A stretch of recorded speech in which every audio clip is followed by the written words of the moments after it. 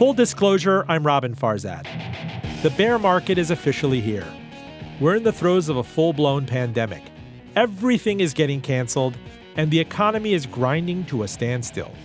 They're already calling it the panic of 2020. What better time than now to talk to one of the country's top-ranked financial advisors, someone who proved her mettle in the last panic. Stay tuned. This show airs on NPR member station VPM News, using the power of media to educate, entertain, and inspire. We podcast on Apple at link fulldradio.com. Joining me in studio after another stomach-churning day in the markets. It's been a record, epic, brutal week. Dalal, Salomon, and John Harper of Salomon and Ludwin, the highly ranked financial advisory by Barron's, Forbes, the FT, everywhere it's lauded. With about $1 billion under management, Salomon and Ludwin was founded in the teeth of the Great Panic of 2008 and 2009. Seems like ancient history now, but we have that weightless feeling once again. Yes, we really do. Well, first, how are you? We're hanging in there. I think the worry is part financial and the worry is part health. And, we have a fair amount of elderly clients and, our concern is really about not only their ability to withstand the market turmoil, but their ability to stay healthy and stay out of harm's way. For sure. Well, I would say you can go ahead and exhale after a long day in the markets, but we're not even allowed to exhale anymore. Right. So that's true. It is one of these, on parallel tracks. You could talk about this as a pandemic. You could talk about this. It seems like ancient history again with what the Saudis did. It's an energy and it's an oil crisis, an oil shock of its sorts, a financial crisis with the Fed throwing hundreds of billions of dollars of liquidity, and you get that feeling of kind of pushing on a string. The Dow falls 10% in one day, it falls 8% another day, it's up 7% another day. Net, we have the first bear market since 2011, and we've got past that hurdle of a correction. I think this is one of the fastest times in history we went from a record high. In 19 days, we've gone from an all-time high to now a bear market, and that's the fastest, even beating out the Great Depression. And we also hit an all-time low in interest rates, yes. Right? Yeah, it's breaking under 0.5% right now. We're starting to see everything on one point earlier this week. Everything was under 1% on the curve. Just seems like we haven't seen levels like this at any point. And the Fed, I think, introduced $4 trillion today in additional easing. And then to talk about all these other headlines, I said, yes, this week there was one point when the president, Donald Trump, was making an emergency address about coronavirus. You had out of nowhere Tom Hanks and his wife announced that they were self-quarantining in Australia with the coronavirus, and Sarah Palin was revealed on The Masked Singer. And then meanwhile, the NBA cancels its season, the MLB, the hits keep coming. And now March Madness is over. And you cannot model for all of these different bang, bang, bang, bang headlines. You can't. Right, hitting you at once. And it changes your priorities, too. It's like health before wealth. And so that's the first thing that is leaving everybody with that gut-wrenching feeling. And now we have both, are the markets working properly? It seems like they are. The economy now, what's going to happen to people that can't go to work? Parents staying home with their kids. There's so many things that just cascade down. And number one should always be the well-being of your loved ones and yourself. So it has definitely thrown everything up from a number of different angles. Dalal, you started in the early 80s. Yes. Right? Yeah. And so you traversed, past the death of equities, but 1987, you saw the recession of the early 90s, the S&L crisis. You saw the rolling emerging market crises. September 11th, the great financial crisis of 2008.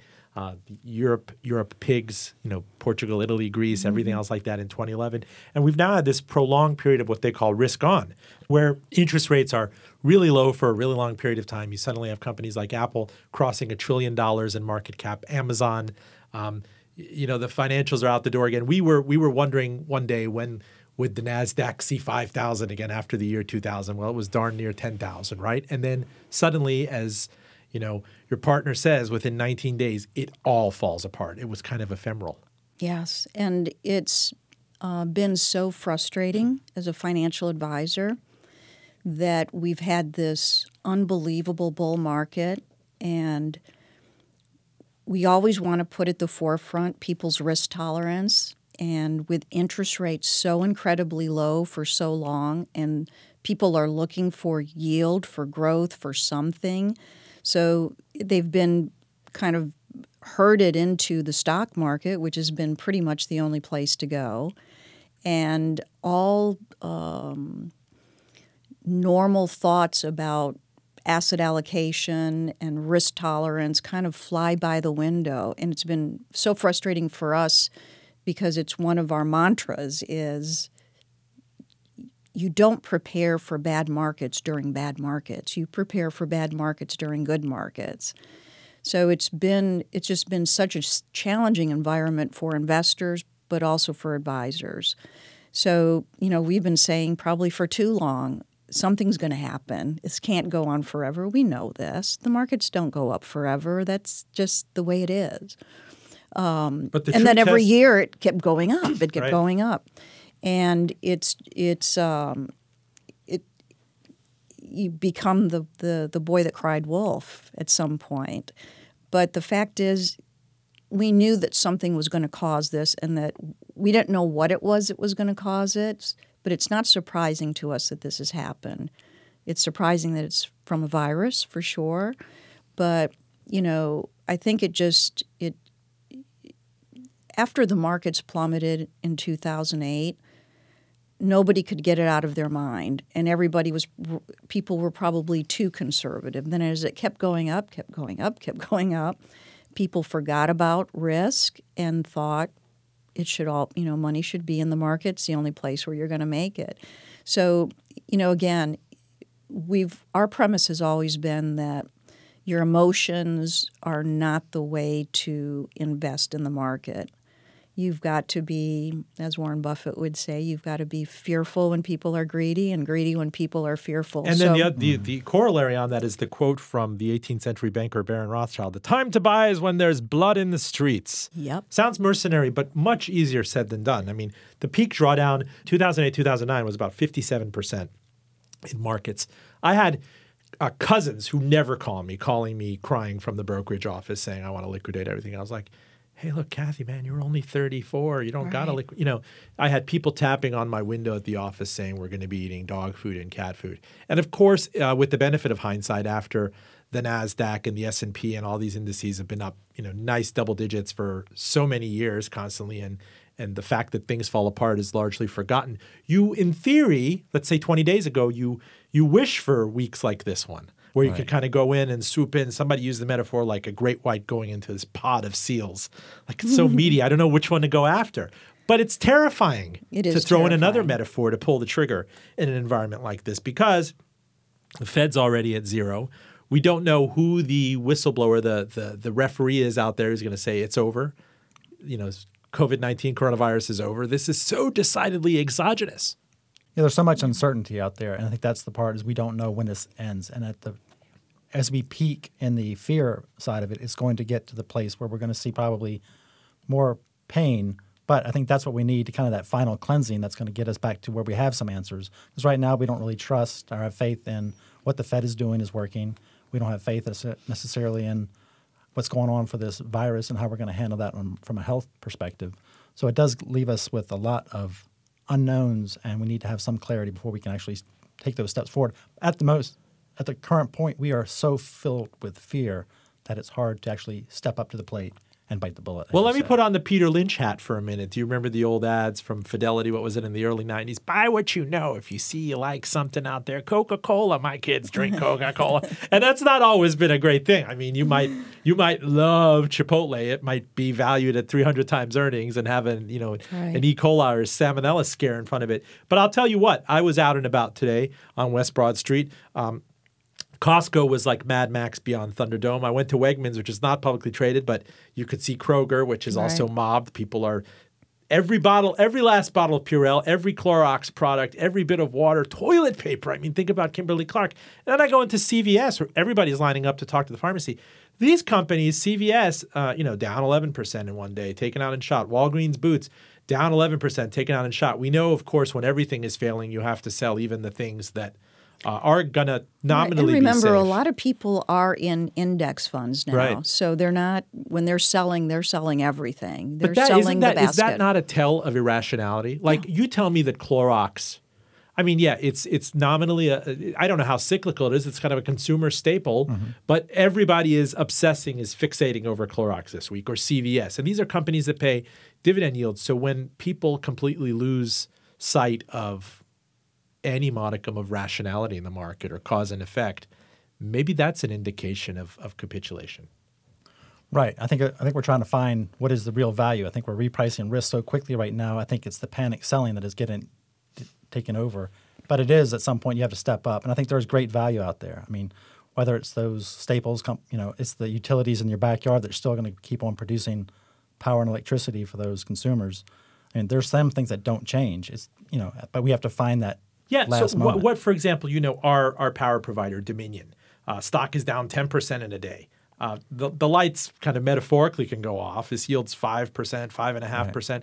What does the market do? Especially, this is the important thing I want to get at. We saw a complete collapse in interest rates when it was first abundantly clear that this is a global pandemic. People pile into our 10-year and 30-year debt. You see bizarre things happen. Like I thought it was bizarre for the interest rate to go under 1% for the first time. Too. And then it went to 0.37%. Right? It didn't happen in 9/11. That didn't happen in various other shocks in history, but it happened now. And as a great investor once told me, he's like, interest rates, U.S. interest rates are like, it's like the sun to the earth. Everything in the earth derives its importance, its essence from interest rates. So that gap is now yawning when you have companies, AA credit, AAA credit companies yielding 7, 8, 9% and interest rates below 1%. Is it too soon to be talking about these things, Dalal? I'll leave it for other people to talk about those things. I think what's more important, because we deal more with actual clients and families, and is for people to walk away from this event and start to think about the financial decisions they make and how they make them. And what I mean by that is, if you know that you need money to pay your bills, that money should be set aside at least 3, 4, 5 years of bill paying so that you're never in a position to be forced to sell stocks while they're declining to pay your bills. People should be having really in-depth conversations about their tolerance for risk so that you don't have people selling into a declining market because they didn't realize that they would be that upset when things were down 20, 25, 30%. I think the foundation of the relationship that people that have with their advisors really needs to change, and those are the things that need to be talked about and figured out. So when things like this happen, because this won't be the last time something like this happens, people have to be prepared well in advance. It's very hard to make smart decisions in the midst of fear and chaos and all those emotions. So my hope is that out of this, people are going to learn to think differently about asset allocation, about cash flow, about risk management, and make those a priority. It sometimes isn't just about the best stock or the best dividend yield. Sometimes it's understanding, when do I need money? How do I feel when the markets are down? How do I feel when my statements go down? Am I going to capitulate and sell into a declining market? Do I have money set aside well enough so that I can lay back and know my lifestyle doesn't have to change and I'm not going to do anything that I can't recover from because I've planned ahead? Those are really important things that people need to get their arms around instead of ignoring it and thinking that markets are just going to go up forever or conversely go down forever, because none of those things are true. Well, John Harper, did diversification work going into this, the old 60-40 model of you always want to have bonds as low as the yield might be as much as the Fed is messing with it because it provides ballast in a portfolio? Yes. I mean, you can see that in this last correction that the 60-40 mix actually has like half or less than half of the drawdown that we've experienced as equity only. Half the loss in a 60-40 portfolio versus like 100% of the market. Right.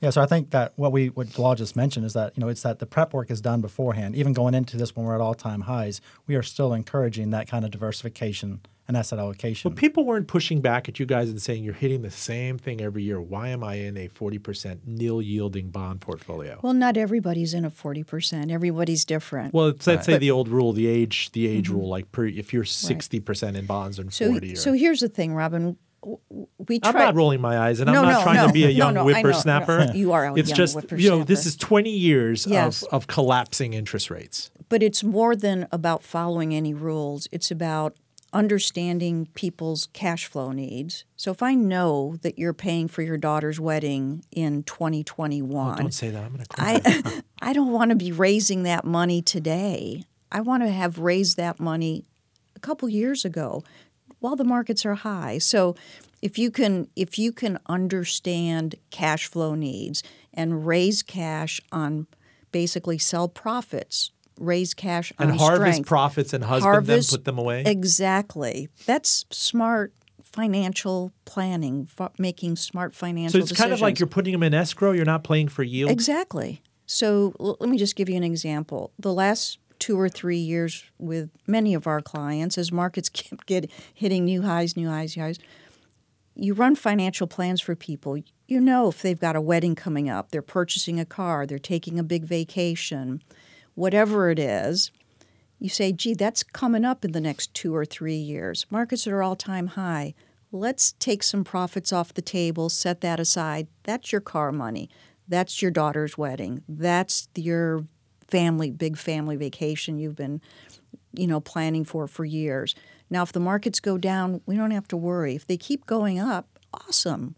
We'll keep taking more profits maybe for the coming years. But these are the kinds of things that I think if you are working closely with somebody that understands these cash flow needs, because that's what it's all about.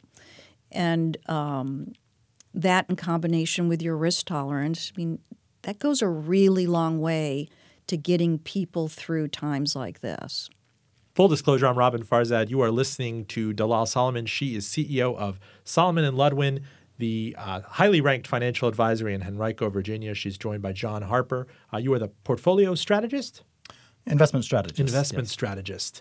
You both look very young, but I remember in the early 80s when the late Paul Volcker, the dearly departed Paul Volcker, was trying to break the back of inflation, my father took me to American Savings and Loan in North Miami Beach and opened up a passbook savings account for me. And I remember I got the juicy yield of 12.5%, maybe 14%, and the Hamilton Beach toaster. How do you go from an environment like that to nil yielding? This is a mega trend that's been going on for decades now, right? We start the century with, I think, about interest rates close to 6% on the 10-year. Even before the financial crisis, the Fed's main target, the Fed funds rate was, I believe, at 5.25%. Now you're talking about the Fed going to zero again. We are just a few weeks removed from full unemployment and a record high stock market. And I worry, how does a person model for something like this? Surely you must be reaching for historic analogs.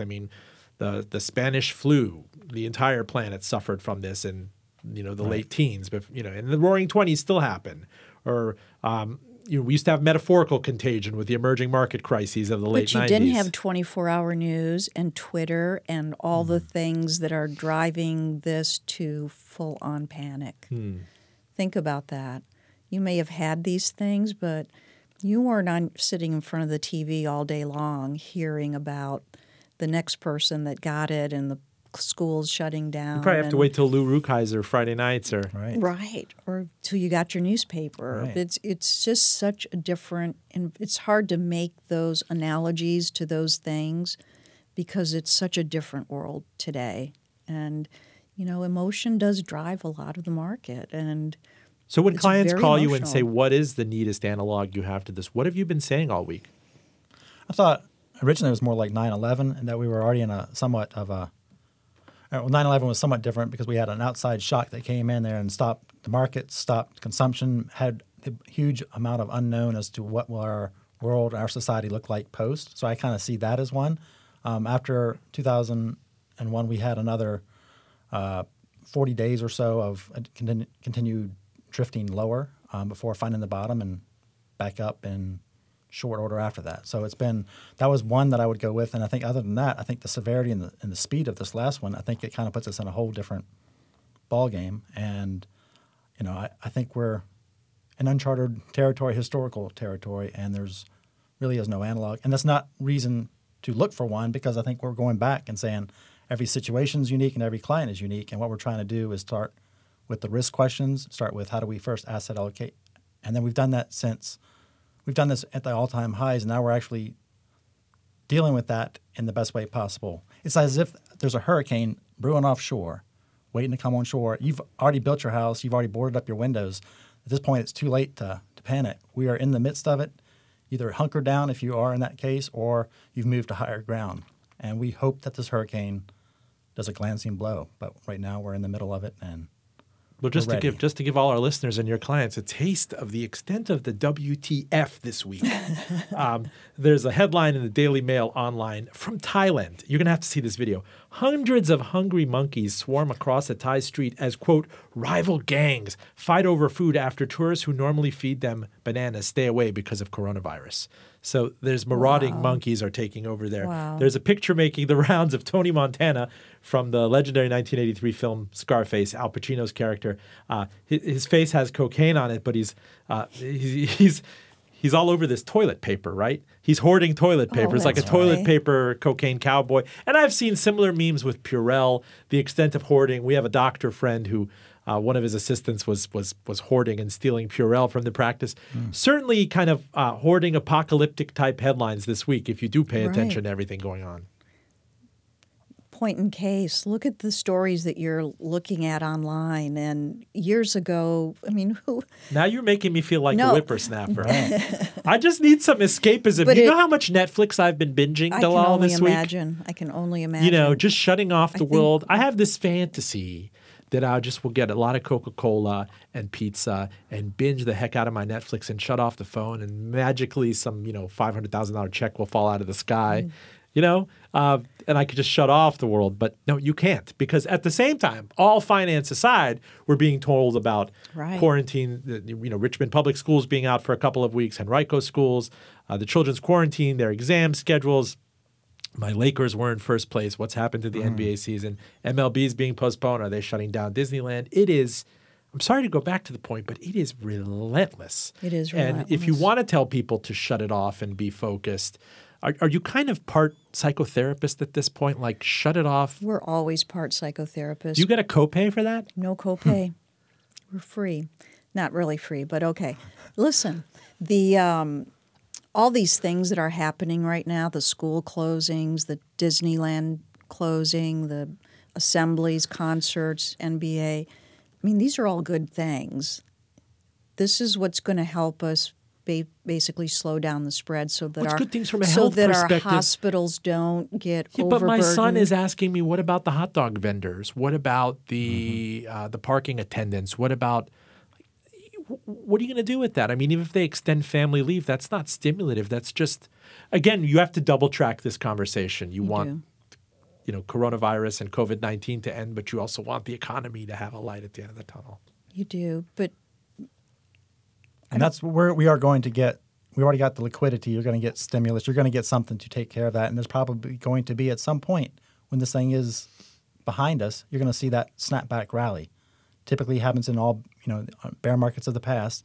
You suffer the pain and then you have the snapback. So it's going to get better, and those people are going to get the handouts that they need or the necessary support that they need to actually keep on functioning. But we are going to have a pain in the meantime, and that's something that's inevitable. But it's a shared pain, and hopefully we'll come out of the other side of this a lot stronger, and this will end. That's the good news, is that it's going to end.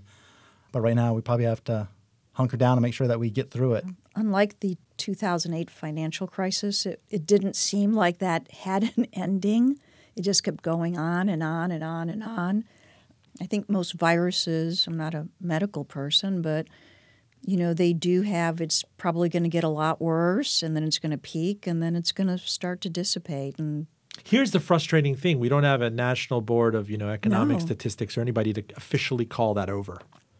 You know, we saw this with the president's address and the horrible. cognitive dissonance among, the WHO and the CDC and the testimony given to Congress. There isn't a chief kind of ref or arbiter, a person to call it on or off. No one approximating the respect or the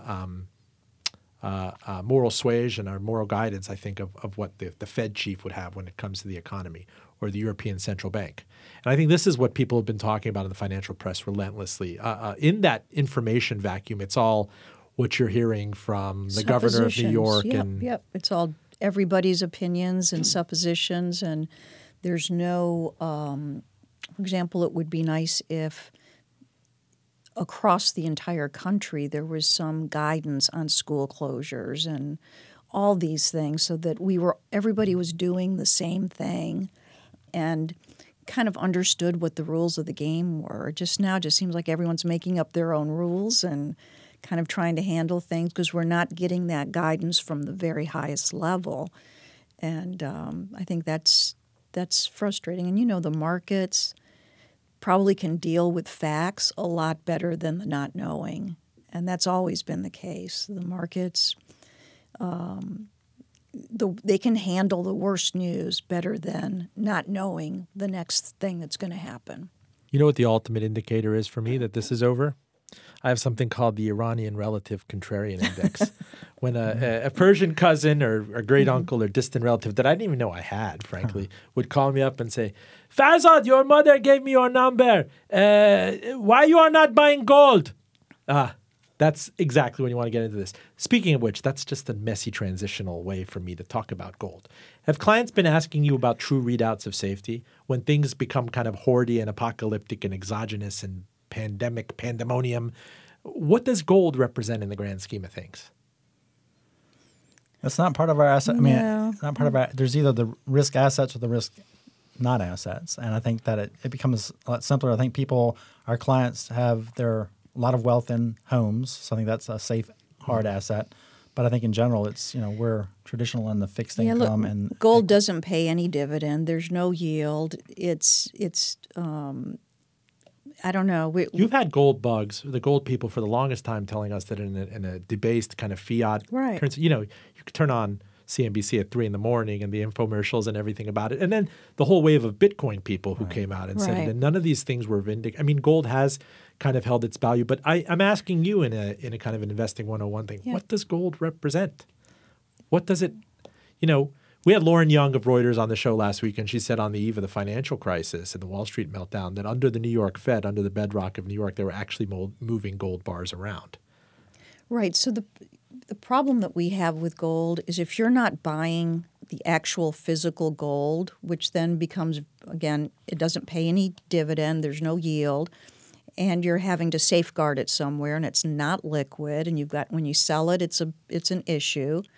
The other option is to buy the gold ETF, which don't track particularly well. It does not track well, and it has the same volatility as the stock market. So, we like very liquid, very transparent, very low cost, very easily tradable assets, so that if we have to do something, we know exactly what we're doing, we know exactly what we're getting. And for us, there are times when gold, the gold ETF has been in our portfolios. It currently is not. It's not. Talk to me about energy. Cash is king, Cash Robin. is king. Cash is king. We have a parallel I talked about earlier, this parallel oil shock, which is kind of a construct, this internecine quabble within OPEC and the Saudis and the Russians in a fight for market share. I mean, Mohammed bin Salman may have perceived that in this, ahead of an economic downturn, which would have demand destruction akin to what we saw in 2008, 2009, oil went from $140 a barrel to, I don't know what it was, $30 or $40 a barrel. He came in and decided he wanted to flood the plain with Saudi oil. There were not going to be production cutbacks. And now this has caused a whole parallel.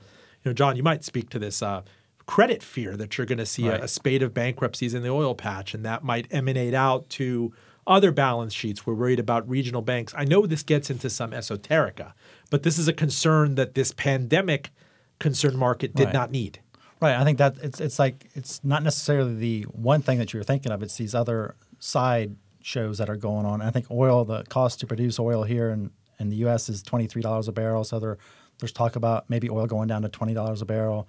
That's already creating havoc in energy companies, and you're starting to see that getting rolled up to the banks. And I think there was before today you started to see weakness in some of the regional banks that were big. But just to give you an idea, ExxonMobil Corporation, the largest oil company, at least in the United States, one of the largest on the planet, the stock has been completely clobbered. Mm-hmm. It's yielding close to 10%. Right. Now, that might by itself, a lot of people could say the dividend doesn't last. That doesn't tell you anything. How stress tested is a portfolio like this if you take oil all the way down? I went back to 1998 after long-term capital management and the Russian currency crisis. We spoke about this earlier. And oil fell to about $10 a barrel. And not only did they not capitulate on paying money out to people, but they went out and bought Mobil. So you start to see some of that creative destruction. I use the metaphor a lot, sipping from a fire hydrant, and that's really what this week has felt like. I can pay attention just to the pandemic news and being a father and being worried about my parents and my in-laws. I could pay attention to the credit markets, to what's going on in Wall Street as a fiduciary for my family, as a good friend and everything. And it's just so confusing. It's overwhelming. It is overwhelming. It is overwhelming. And I think a lot of people feel overwhelmed. It's interesting because most of the calls we're getting from clients they're not really asking. The only thing they're asking is, am I going to be okay? That's really all they want to know. And if we've done our jobs right, and when we do financial plans for people, we model scenarios like this. In the Monte Carlo analysis that we do, it includes markets like this and markets worse than this. So, our relationships with clients are the foundation is that plan, and we have modeled this. And then if you understand, again, when do they need money, how much do they need, and if you're raising that on profit, and if you understand their risk tolerance, thank God when they're calling, we're able to say you're going to be okay because we've done the right things and we've asked the right questions and we've pushed when they've, sometimes it's hard. Clients, when the markets are going up, everybody wants everything in the market. And you have to push back a little bit and say, is this really, let's model this out for you. If the market drops X percent, this is how much you're going to go down. Is that really tolerable to you? If it goes down X percent times 2, is that tolerable? So it isn't just like asking people, what's your risk tolerance? You've got to really ask them stress test it, and ask them in ways that they can feel it and get a sense of how they're really going to react. When people call me, I bring up that old REM bromide.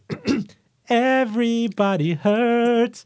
Take comfort in your friends. I would take comfort in my friends, Dalal, but they're telling me to avoid my friends. Right. It's a very lonely existence. I was like, will you call me? Will you Skype with me? It is, and I think it's really lonely for those poor people in the nursing homes. They can't even have visitors. It's heartbreaking in so many ways. But you do also get the feeling that this too shall pass. It will. Yes. Very much so. Look what Amazon announced yesterday. Did you hear about that?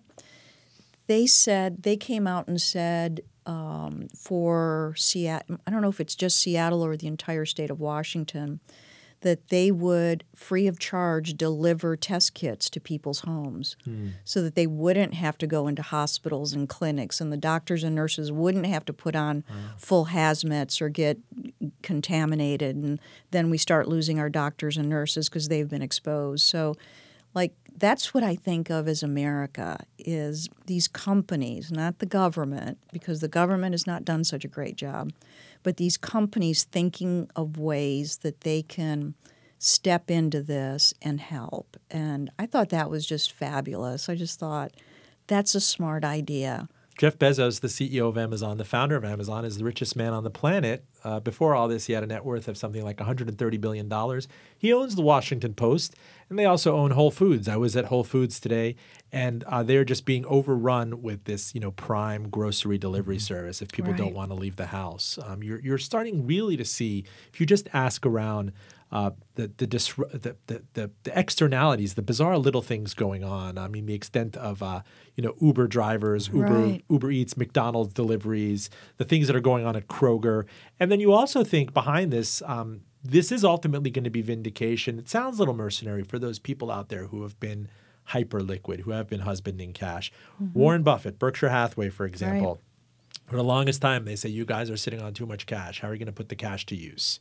And you remember an environment like this when Goldman Sachs needed money, you become like the lender of only resort. You can kind of dictate your terms out there. That's right. So talk to me about cash positions and encouraging people to be in cash and having dry powder for an occasion like this. Right. So we have been buyers in our strategy, and it does present opportunities. But I think even beyond that, again, it's understanding based on everybody's specific situation, how much should even be in the market or be in cash or bonds. Unfortunately, like I said, with interest rates, we've had pretty substantial bond positions with our clients because we do the risk work, and a lot of people don't belong in 60, 70, 80% in the market. They need to have much less than that. And it's weighted down our portfolio returns for sure over the last several years. But the vindication is now. Of course. Again, when you have the ballast, when you have it saved. So if you're only earning a couple percent, but at least you're not down 15, 20, 30%. But that's what it's there for. So if you're doing proper rebalancing, you're going to be able, as your stock assets decrease in value because of the decline, and you have pretty substantial portion in bonds, you're able to use those bonds to buy into the stock market to get you back into balance. It's like rotating the crops. Exactly. Right. And so it's our whole philosophy, as you know, is buy lower, sell higher, and have logical, decisive triggers to do that. And that's what we do. What is this famous Salomon and Ludwin black box telling you? It's like the HAL 2000 in your bank vault, right? Well, we have no crystal ball. You know that, Robin. We've been buying, and I mean I think that's probably the one takeaway is we have been buying pretty aggressively in some of our strategies. So do you have any anecdotal evidence of maybe the validation of the robo-advisor portfolios? We saw Robinhood somehow shut down and freeze in this environment. But for those people, especially the younger, the millennials, the liquid millennials who've gone out and theoretically taken human emotion out of the equation, has that so far been validated? I mean, we do know that the megatrend behind this was one of the biggest beneficiaries of the financial crisis and everything that happened afterwards was Vanguard, that became a $5 trillion company, as people said, I'm not going to try to beat the market anymore. I just want to be the market and control low Which is smart. Costs. Which is smart. We think. Yeah. I mean, we use all low-cost, highly liquid, tax-efficient ETFs, exchange-traded funds, index funds.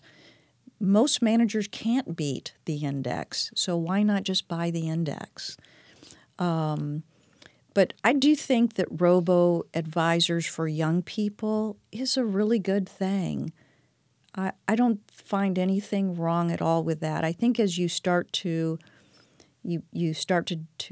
amass a little more wealth, and you start needing to connect the dots and have a plan and understand cash flow and taxes, and then the robo-advisor might not be your best bet. But I think for people starting out or people trying to save, and I think it's a great idea. We have a good quote from one of my favorite authors, Ben Carlson of Ritholtz Wealth Management. He now writes for Fortune.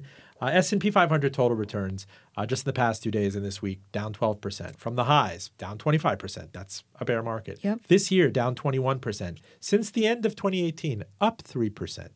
Over the past 3 years, up 13%. Over the past 5 years, up 37%. Right. Over the past 10 years, up 170%.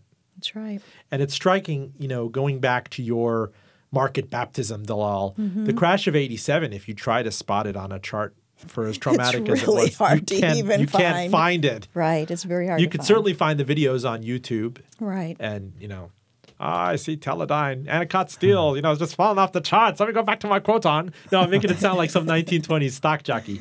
But it was kind of like that. Yeah. And as other people were telling me, some old bond vigilantes were telling me like, son, the worst thing we saw before this was a savings and loan crisis. Right. And that was traumatic that with was banks really failing traumatic. and everything. Until 2008, traumatic. Right. And you get the impression that this is a whole new frontier of trauma, but that we're going to have to get our heads around it nevertheless. Yes. It's just, I think to try to figure out all the little gyrations of what could happen and when it's going to happen is going to be, I think it's impossible. I really do. I think we can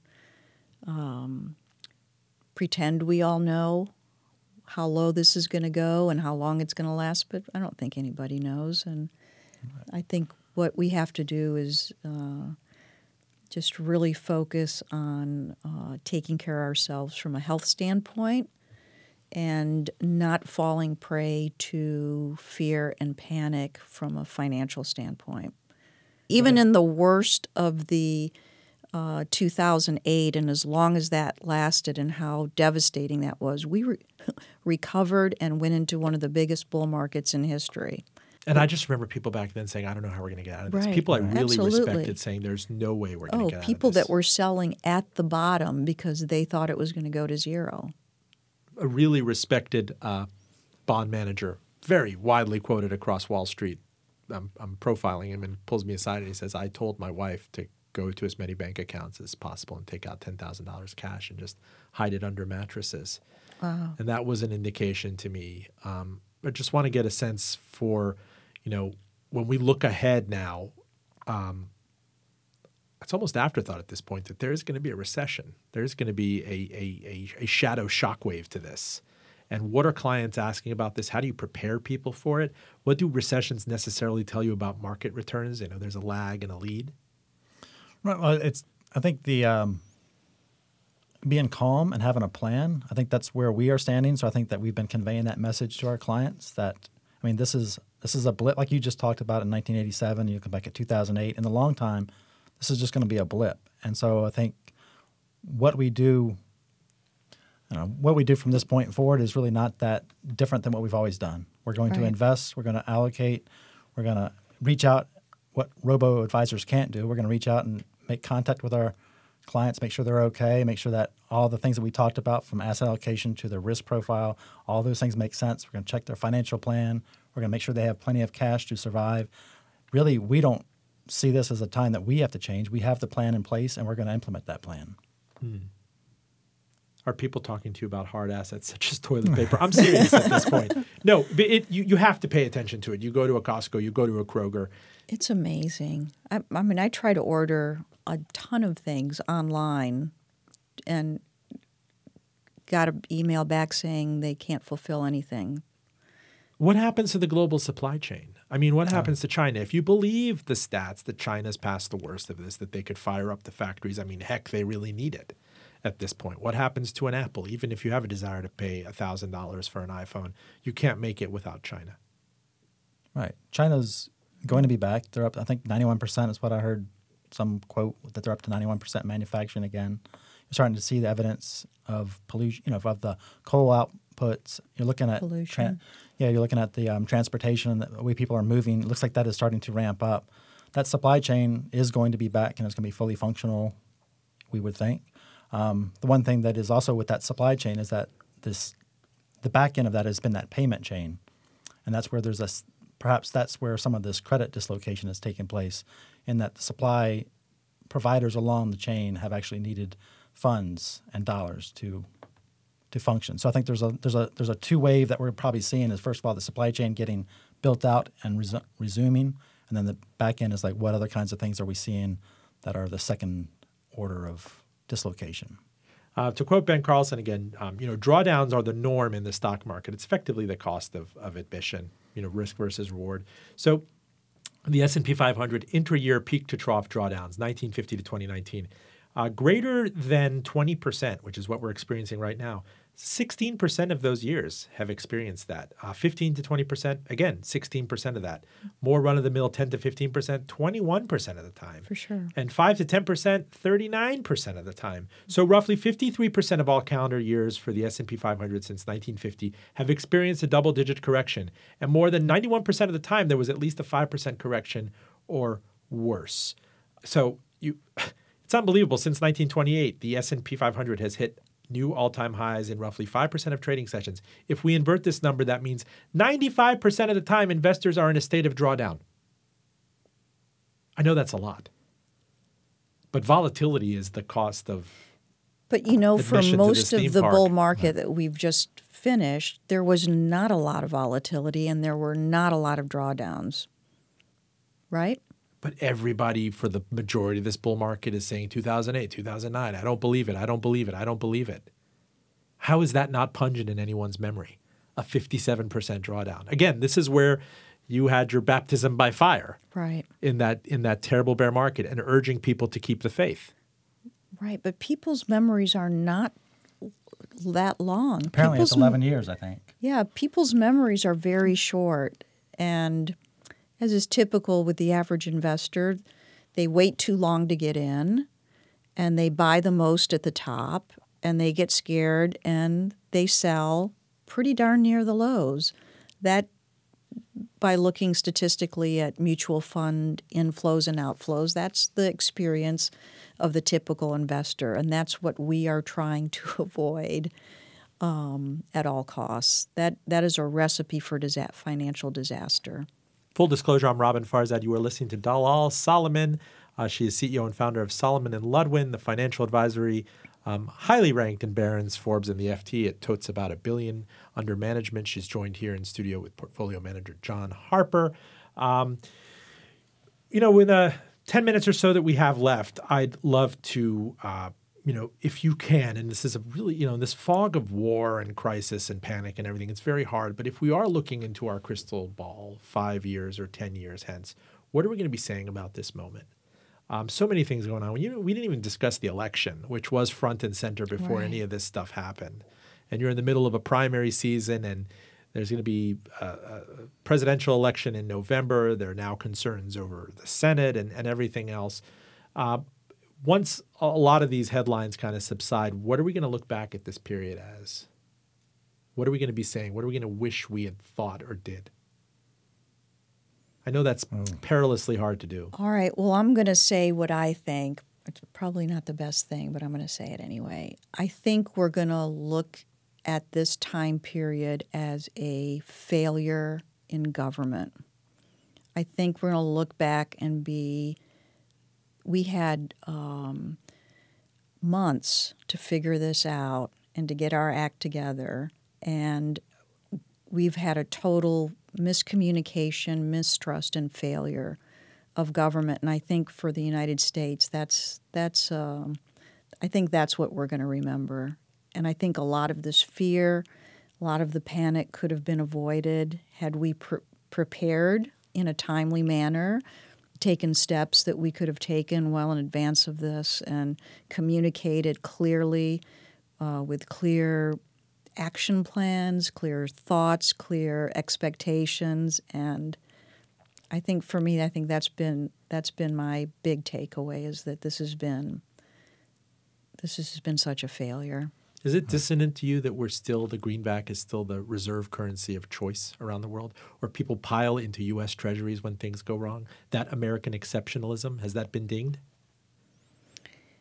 Yeah, I mean, I think it's getting dinged. I think that's. After all, we had our credit rating downgraded. What was it in 2011? And it was just a gangbusters credit market coming out of that. Right. Everybody warned us about bond vigilantes, about a hell to pay, about zero interest rate policy and easing, and there was going to be a shock coming out of this. I think the reason it's not dinged more is because our economy going into this was still very strong. Our businesses were strong. Our balance sheets were relatively good. Earnings were decent. Growth was there. Unemployment was low. So, I mean, not not to take away from how bad I think the government has reacted to this pandemic, but I do think that the economy has helped us give us the strength that we need as far as the dollar. It's already being called Black Thursday. The global stock market crash on March 12, 2020, during the Wall Street crash of 2020. I guess it's going to be coined at some point. The crash of 2020, the panic of 2020. It was certainly fast and whiplashing. I know, Dalal, you experienced this happening in 2 days in 1987. Right. And in 2008, it happened over a lurid several months of Lehman Brothers collapsing. I mean, it took from about, September to March. What is it about the second week of March? I don't know. We have to remember this for next time. In 2000, the NASDAQ, the tech market, peaked in March 10th of 2000. Right. The stock market hit its fateful generational low on March 9th of 2009. The S&P 500 ominously flashed 666. Right. And now everybody's talking about the week of March 10th, March 12th, 2020 as the great panic of 2020. It's true. But I do think John's analogy of comparing this to 9/11 is probably a good one, because it was the same kind of feeling of this has never happened before. How are the markets going to react? What are our safety? Are we going to get attacked again? It does. I think that's a really good analogy. And from that we institute. I mean, there was changes that took place societally. We didn't shut down our borders. We didn't do anything too crazy. I think what's going to happen, and going back to your question about what I would say in 5 years, I hope that we're approaching all-time highs. It's a hope. I said that right. I think that we will have either identified what to do in the next crisis, and what not to do in the next crisis. I think those are two things that kind of follow on what Dalal was saying about leadership. I think there's a lot that I think we're going to come out of this in 5 years, 10 years, that I'm going to be thinking that we're stronger from that. So I think that we're going to come out of this better. That's a hope, and what I'm going to think that 5 years from now I'm going to say it was painful, but we're better for it. Dalal, I passed my Series 7 barely 22 years ago when Russia was failing and LTCM and everything in 1998. And that was the first time I heard what they used to call moral hazard under the Alan Greenspan Federal Reserve, that there has to be a burlesque between markets and central bankers. If markets always think that they're going to get all of it, get to see all of it, there's going to be all sorts of risk-taking. And then we saw that like crazy in 99 with the stock market bubble. We saw it again with the real estate bubble and subprime crash. And very candidly, I'm worried. A lot of people are worried. If you look at the 20 years going back to the year 2000, I don't know. I'm not sure if it was a majority. At least half of those years have been under emergency interest rate policy. There seems to be like there's going to be a big generational tab to pay for this. Yeah, that doesn't happen for free. You can't just do all that stimulus and create that much of a debt and deficit and just think that it's all going to be okay. And it's what's been so interesting to me, and I think we talked about it last time I was on your show, is that still nobody talks about the deficit. Nobody. Well, the deficit's out the window now. If you're talking about what do we need to have a payroll tax cut, the Fed to inject $1.5 trillion in bid to prevent, quote, unusual disruptions in markets. We're taking, Fed does an emergency half-point cut intermeeting and is going to come out again and probably take rates to zero. Even past that, they were conjuring up trillions of dollars to go and buy assets. This is not good. It seems like it's not good. It's kicked from the consumer back pre-real estate to the banks, then the bailout. It seems like there's somebody else has been the can has been kicked down the road, and now it's probably left to the central banks that we're left with. Dalal, what is my vindication? What is my vindication if for 15 years I've been saving money? I resisted the siren calls of subprime, the FANG stocks, investing in Facebook and all these, trillion-dollar things and Casper and mattress companies and everything. I dutifully sent money to the bank and ate unusually low interest rates. What is my vindication? What is my validation right now? It seems like people who took risks were disproportionately rewarded. People who went and speculated in real estate, who flipped homes, who bought overpriced equities. Unless they got caught. Well, even them, a lot of them right now are getting to refinance under this thing. But what about the saver? What about the person? I'm asking you this, and you know the questions get harder and harder. No, I hear what you're What saying. is my validation for being a good saver? The Fed told me, Senator Elizabeth Warren, with the in her past life as a consumer protection guru, said that we should save. We should save coming out of this crisis. And if I did now, well, what is my only vindication is that I can go and buy cheaper stocks at this point? Well, here's the thing, though, Robin. Just like most people probably shouldn't be 100% in the stock market, most people shouldn't be 100% in cash or bonds or CDs or money markets. So it's finding that right mix so that when the markets are going up, you're participating, but when they're going down, you're not getting killed. So what we try to focus on is not beating things, but accomplishing things. Let's figure, everyone has their own personal benchmark. What are you trying to do with your money? If we can do that, then you're winning. Whether you're 50% stocks or 20% stocks or 80% stocks, we'll figure that out. But it's more about achieving things as opposed to beating things. And that's when you really win. It seems like cold comfort at this point. I mean, coming off of the high of this market and the feeling that everything worked and everything could get funded. I mean, WeWork just a few months ago seemed like it was going to have a blockbuster IPO built on nothing. And you know how quickly that all disappeared. Right. Well, there are things you can't control. You can't control Fed policy, central banks. You can't control taxes. There's so many things you can't control. The only thing you can control is your own ability to meet how much you save, how much you spend, making smart decisions to invest money in a way that's going to be comfortable, not just in a bull market, but also in a bear market. Understand your cash flows, know where your money's coming from. These are all things we can control. And I shouldn't stay up at night thinking that all these assets are distorted, that the Fed is interfering. You can think about it, but what is that going to get you? It's not going to change anything. Control the things you can control.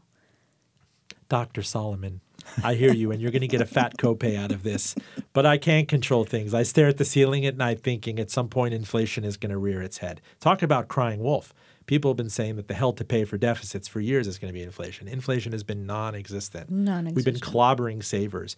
Every time we want to normalize interest rates, again, we were just recently at full employment and an all-time high stock market, and we had interest rates well below where they were before the financial crisis. And how are we ever going to take them back after and if this? I were making those decisions, I wouldn't have cut interest rates. But I'm not making those decisions. We have to play the hands that we're dealt, but we have to play them intelligently with a full understanding of what it is we are trying to accomplish and how much risk we can take and what we need from our portfolio. That's all we can do. I think it's been horribly sad for especially the elderly population who get their money from they live off interest from their CDs or their bonds, and they've been forced to put a lot of their money at risk because they can't live off that. That's a tough spot to be in. The market's been very challenging. Even though it's been a great bull market for 11 years, it's been challenging. Dalal Salomon and John Harper of Salomon and Ludwin, I can't thank you enough. You guys are built for this, right? Again, you were forged in this type of fire, and you've been telling clients for years that this is going to happen now. I cannot thank you enough for agreeing to do this after a hellacious day in the markets, when your voicemail boxes are full, when you're exhausted. You candidly, wonderfully brought your portable alpha to full disclosure when you could be doing more profitable things. You are one of our favorite people, and we love being here. You're always welcome on this show. Full disclosure, our engineer is John Valentine. This show airs on NPR member station VPM News 88.9 on the trusty NPR One app and on Apple Podcasts at link fulldradio.com. I'm Robin Farzad, back with you next week.